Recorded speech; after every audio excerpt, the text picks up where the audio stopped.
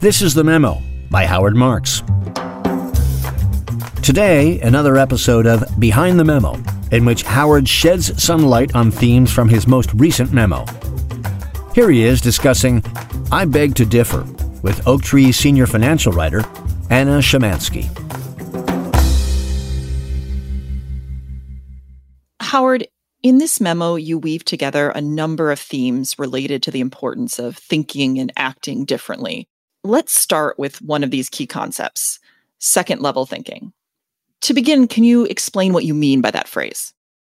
This was a phrase that I came up with back in, I think it was 2010. What it says is that the first-level thinker is superficial and shallow, and basically everybody can think at that level. So in the competitive game of investing, where everybody's trying to have a higher return and more professional success than others, doing the thing that everybody can do should not hold the key to success. If you want to be more successful than others, you have to do something better than others and something different from others. You have to be exceptional in some way. Investing is a funny area. It's really easy to be average. Wall Street sells products which guarantee to make you average. But it's very hard to be above average with any consistency. I'll give you an example. When Andrew was in college, my son, he would come home and he would say, Dad, I hear we should buy Ford stock because my understanding is they're going to come out with a Mustang and it's going to be terrific, new car. And I would say, well, who doesn't know that? If everybody knows it, then it's probably already reflected in everybody's thinking and thus in the price of Ford stock. So you have to know something they don't know in order to have a knowledge advantage. So the first level thinker says, oh, they're coming out with a new car. I hear it's great. We should buy the stock. The second level thinker says, they're coming out with a new car. Everybody thinks it's going to be great. I don't think it's going to be as great as everybody else thinks. You should sell the stock. Now, the second level thinker, just because he thinks differently and a little more deeply, isn't necessarily right. The car may be a great car, but the bottom line is if you think the same as everybody else, you'll act the same as everybody else. If you act the same as everybody else, you'll perform the same as everybody else. Not a very good formula for distinguishing yourself as an investor. If you want to be above average, you have to do something different. But different is not enough. You have to do something different and better. And as I know you've said in other memos, this is especially important now because people have so much access to information, so much access to data. So then it's thinking that can differentiate investors. Absolutely. In Something of Value, which I wrote in January of 21, I talk about Buffett having a better understanding than others of how you make money in the market. And as a consequence, sitting in the back room in Omaha, reading Moody's reports on companies and occasionally finding one that was ridiculously cheap because he had looked into it and nobody else had. He talks about having been able to buy dollars for 50 cents. And clearly, one of the reasons was that he had information others didn't have, that others had overlooked or failed to unearth. The world has come a long way since then.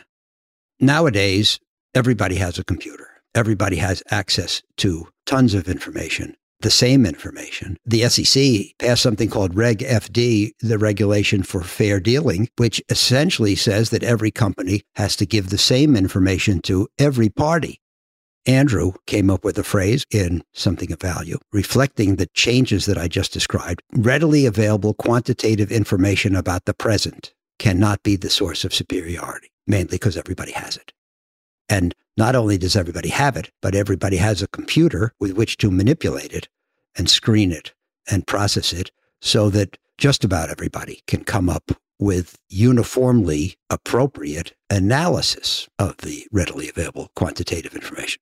And what that means simply is if you want to be superior, again, you have to go further. You have to either look at the qualitative, look at the non-present, that is the future, or do a better job than others in distilling the import of the quantitative information that is available. But again, if you're not better in some phase of the analytical process, your performance is not going to be better other than through better luck, and luck is not much of a plan.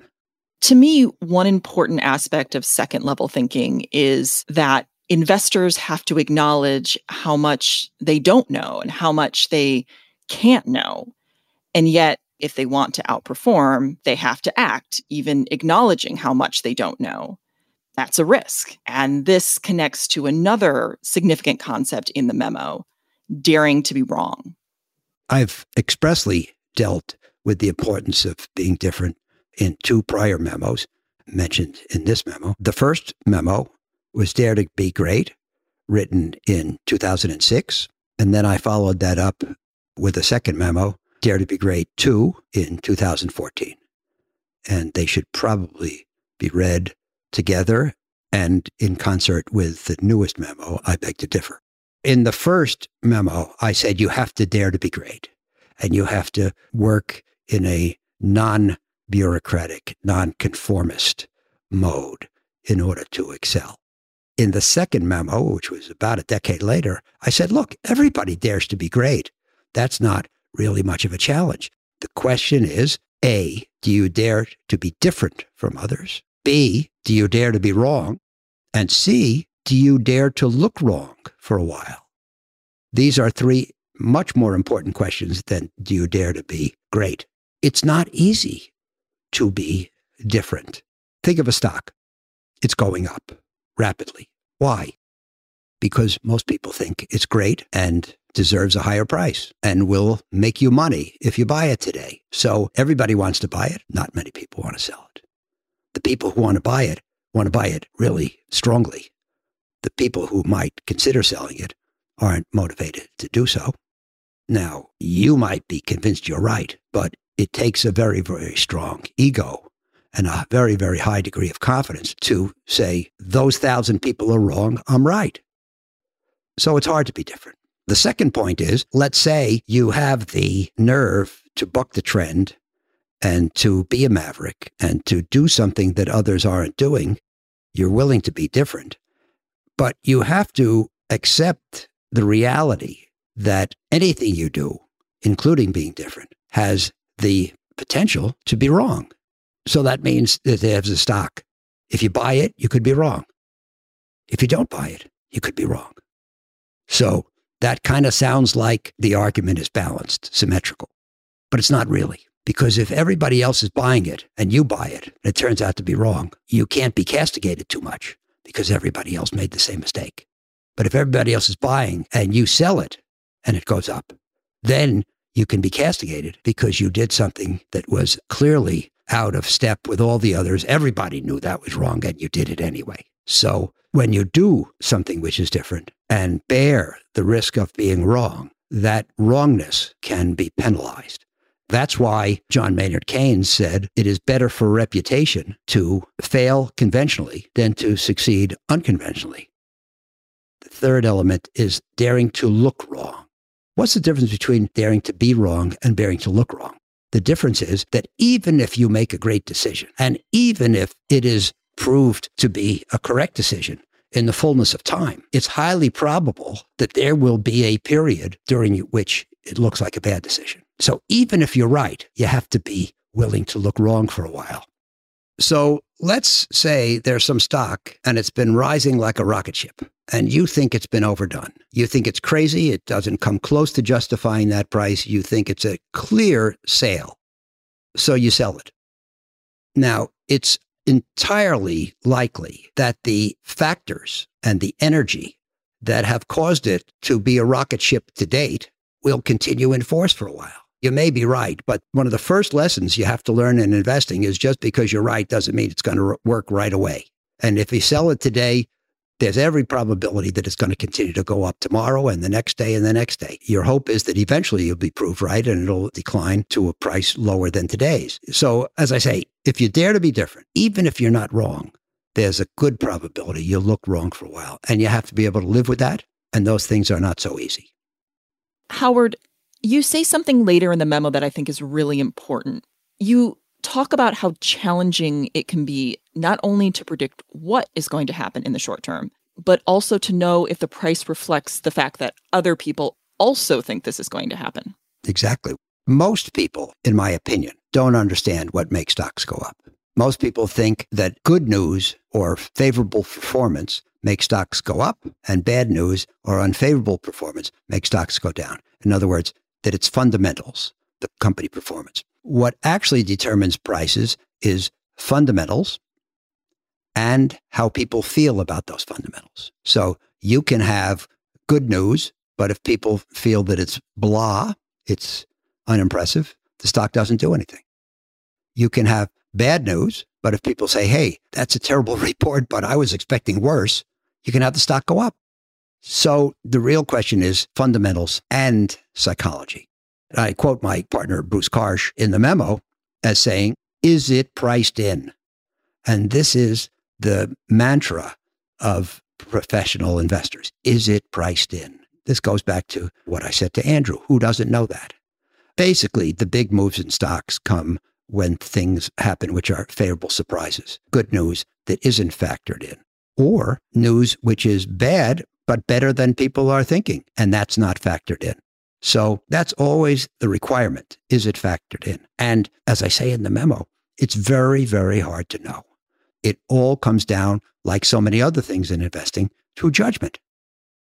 One phrase you've used many times over the years, and you use it again in this memo, is uncomfortably idiosyncratic. Can you explain what you mean by this? As I say in the memo, I find those two words, investment poetry. It's a beautiful phrase. It's not my phrase. Dave Swenson ran the endowment at Yale from 1985 until 2021. And he had among the 1, 2, 3 best numbers for a very long period. And his margin of superiority was huge.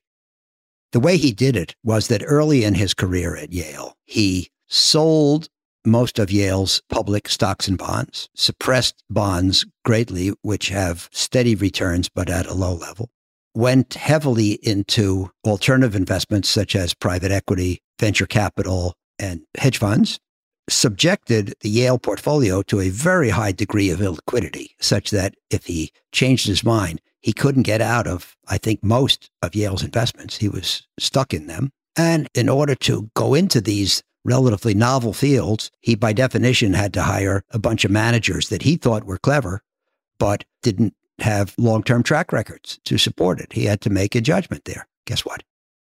In many ways, he was different, and in many ways, he took the risk of being wrong.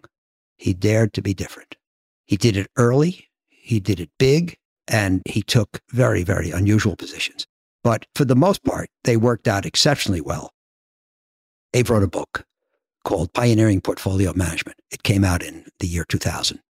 It's a pretty important book for readers, especially institutional managers. There's a quote in there, and he says that investment management, by which he means successful investment management, requires the assumption of uncomfortably idiosyncratic positions, which in the common view appear terribly out of step. So he was really talking about the things that I was talking about just earlier.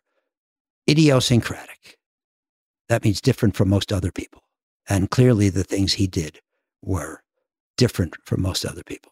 Just being different from others, we discussed, that's not good enough. You have to be different and right. And Dave was different and right. His positions were idiosyncratic, different from others, and potentially uncomfortable. Now, Dave never gave me the impression that he was uncomfortable, but for most people, mere mortals, the positions have to be idiosyncratic, and most idiosyncratic positions will be uncomfortable until proved correct. It's not something that everybody can emulate, but clearly the road to great performance by definition, as Dave said, as I believe, the road to great performance by necessity runs through uncomfortably idiosyncratic positions. When people hear dare to be different, they may think this means always doing the opposite of consensus. But can you explain the difference between this knee-jerk contrarianism and intelligent contrarianism? Well, as you say, there is a whole discipline or concept called contrarianism, the heart of which is doing the opposite of the herd. If you think about it in the simplest of terms, the economy is doing well, companies are issuing good profit reports, stock prices are rising, investors are becoming more enthusiastic, they are cheered by the appreciation and they want to get in on it. So they buy. And the better the economy does, the better the companies do, the better the prices do, the more people want to get in. And they buy more and more as prices rise. On the other hand, eventually things cool off. The economy stops doing as well. Companies stop reporting profits that are as favorable. Stock prices start to decline. That depresses people and they want to sell. And the worse the economy does and the worse the corporation does and the lower the price goes, the more they want to sell. And of course, the less they want to buy. So if you think about that process overall, what it says is that when prices are high and rising, people buy. And when prices are low and falling, they sell. Arguably the opposite of what they should do. I always quote Warren Buffett as saying, I like hamburgers. And when hamburgers go on sale, I eat more hamburgers. What I just told you is that when stocks go on sale, they eat fewer hamburgers and sometimes no hamburgers. I was taught buy low, sell high. The herd tends to buy high, sell low. So some bright person said, let's be contrarian. If the herd is buying, let's sell. If the herd is selling, let's buy. At the extremes, it's a good idea. When stocks are ridiculously high and buoyed by excessive psychology, it's good to be a seller.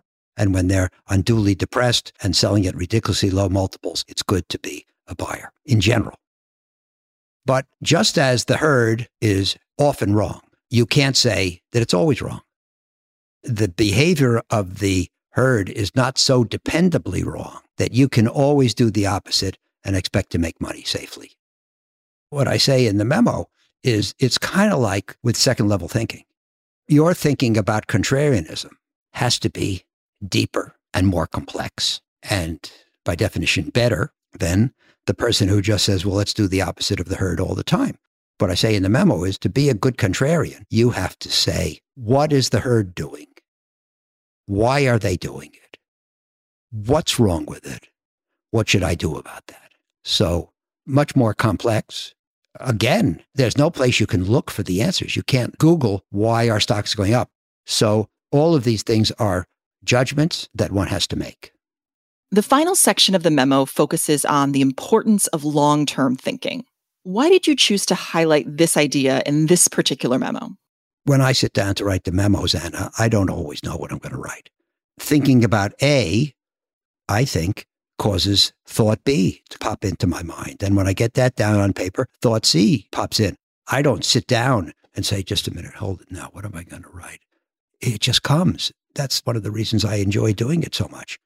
I didn't have a plan, Anna, to write a section called One Way to Diverge from the Pack. I got a note from Bruce Karsh, and he talked about the difficulty of making investment decisions today, as usual, and the difficulty of figuring out what expectations are factored into market prices today.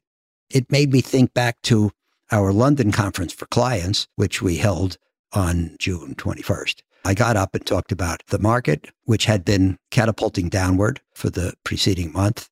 It was suffering under worries concerning inflation and interest rate rise and recession. What I said to the audience was, if you think about those things, what do they have in common?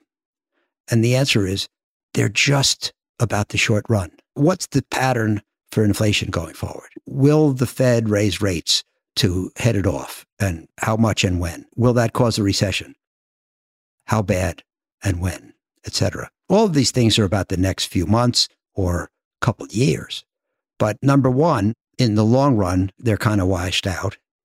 And in the short run, we can't know anything about the answers to these questions. We can't attain superior knowledge on these subjects. Everybody who's listening, I believe, knows my view on macro forecasting. You can't know more than the other investors on a consistent basis. Thinking about the short run and trying to figure out the outlook for inflation and rates and recession, number one, is hard to attain superiority. Number two, if you come up with a view, it's hard to figure out whether that view is adequately or excessively or inadequately reflected in prices today.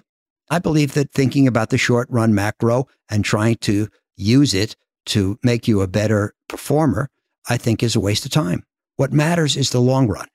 I say in the memo that since 1920, we've had 17 recessions, one Great Depression, several wars, including one world war, now a world pandemic, and many instances of worry about global tensions. And guess what? The S&P has risen by 10.5% a year for over 100 years. The most important thing of the last 100 years was, as I said in the memo, selling out. The most important thing was to get on that trend and ride it. Trying to get off because there's a recession coming in 6 months and then trying to get back on when it's over is mostly folly, in my opinion. When I write these memos, I circulate them among my colleagues at Oaktree to get their views. And I included something in this memo that a lot of people told me they got a chuckle out of. I talked about how inappropriate it is to try to change strategies in the short run to reflect short-run expectations. I believe it's important to have an approach, a philosophy, and stick to it. No approach or philosophy will be right all the time.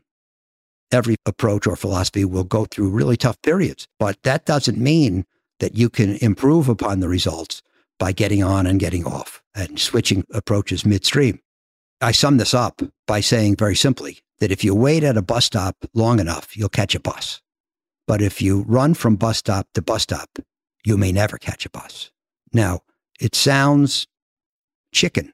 It sounds passive to say, I'm just going to wait at this bus stop until I catch a bus. But in the real world of investing, where things are rapidly changing and highly unpredictable, I think that sticking with an approach or philosophy for the long run and not radically transforming one's portfolio in the short run is better and has a higher probability of working than super active investing, which has a great possibility of being in error. When I started in this business, 1969, we talked about owning stocks for 5-6 years. It took about a couple weeks at the end of the year to figure out what your return was for the year in your portfolio. Today, every portfolio manager knows his return in real time, and every client is concerned about their performance in the most recent quarter and the year to date. I believe that investors who focus instead on the long run can get an advantage in so doing. That's a way to be nonconformist, different, and I hope superior. That's really the message that I concluded with. Thank you for listening to The Memo by Howard Marks. To hear more episodes, be sure to subscribe wherever you listen to podcasts.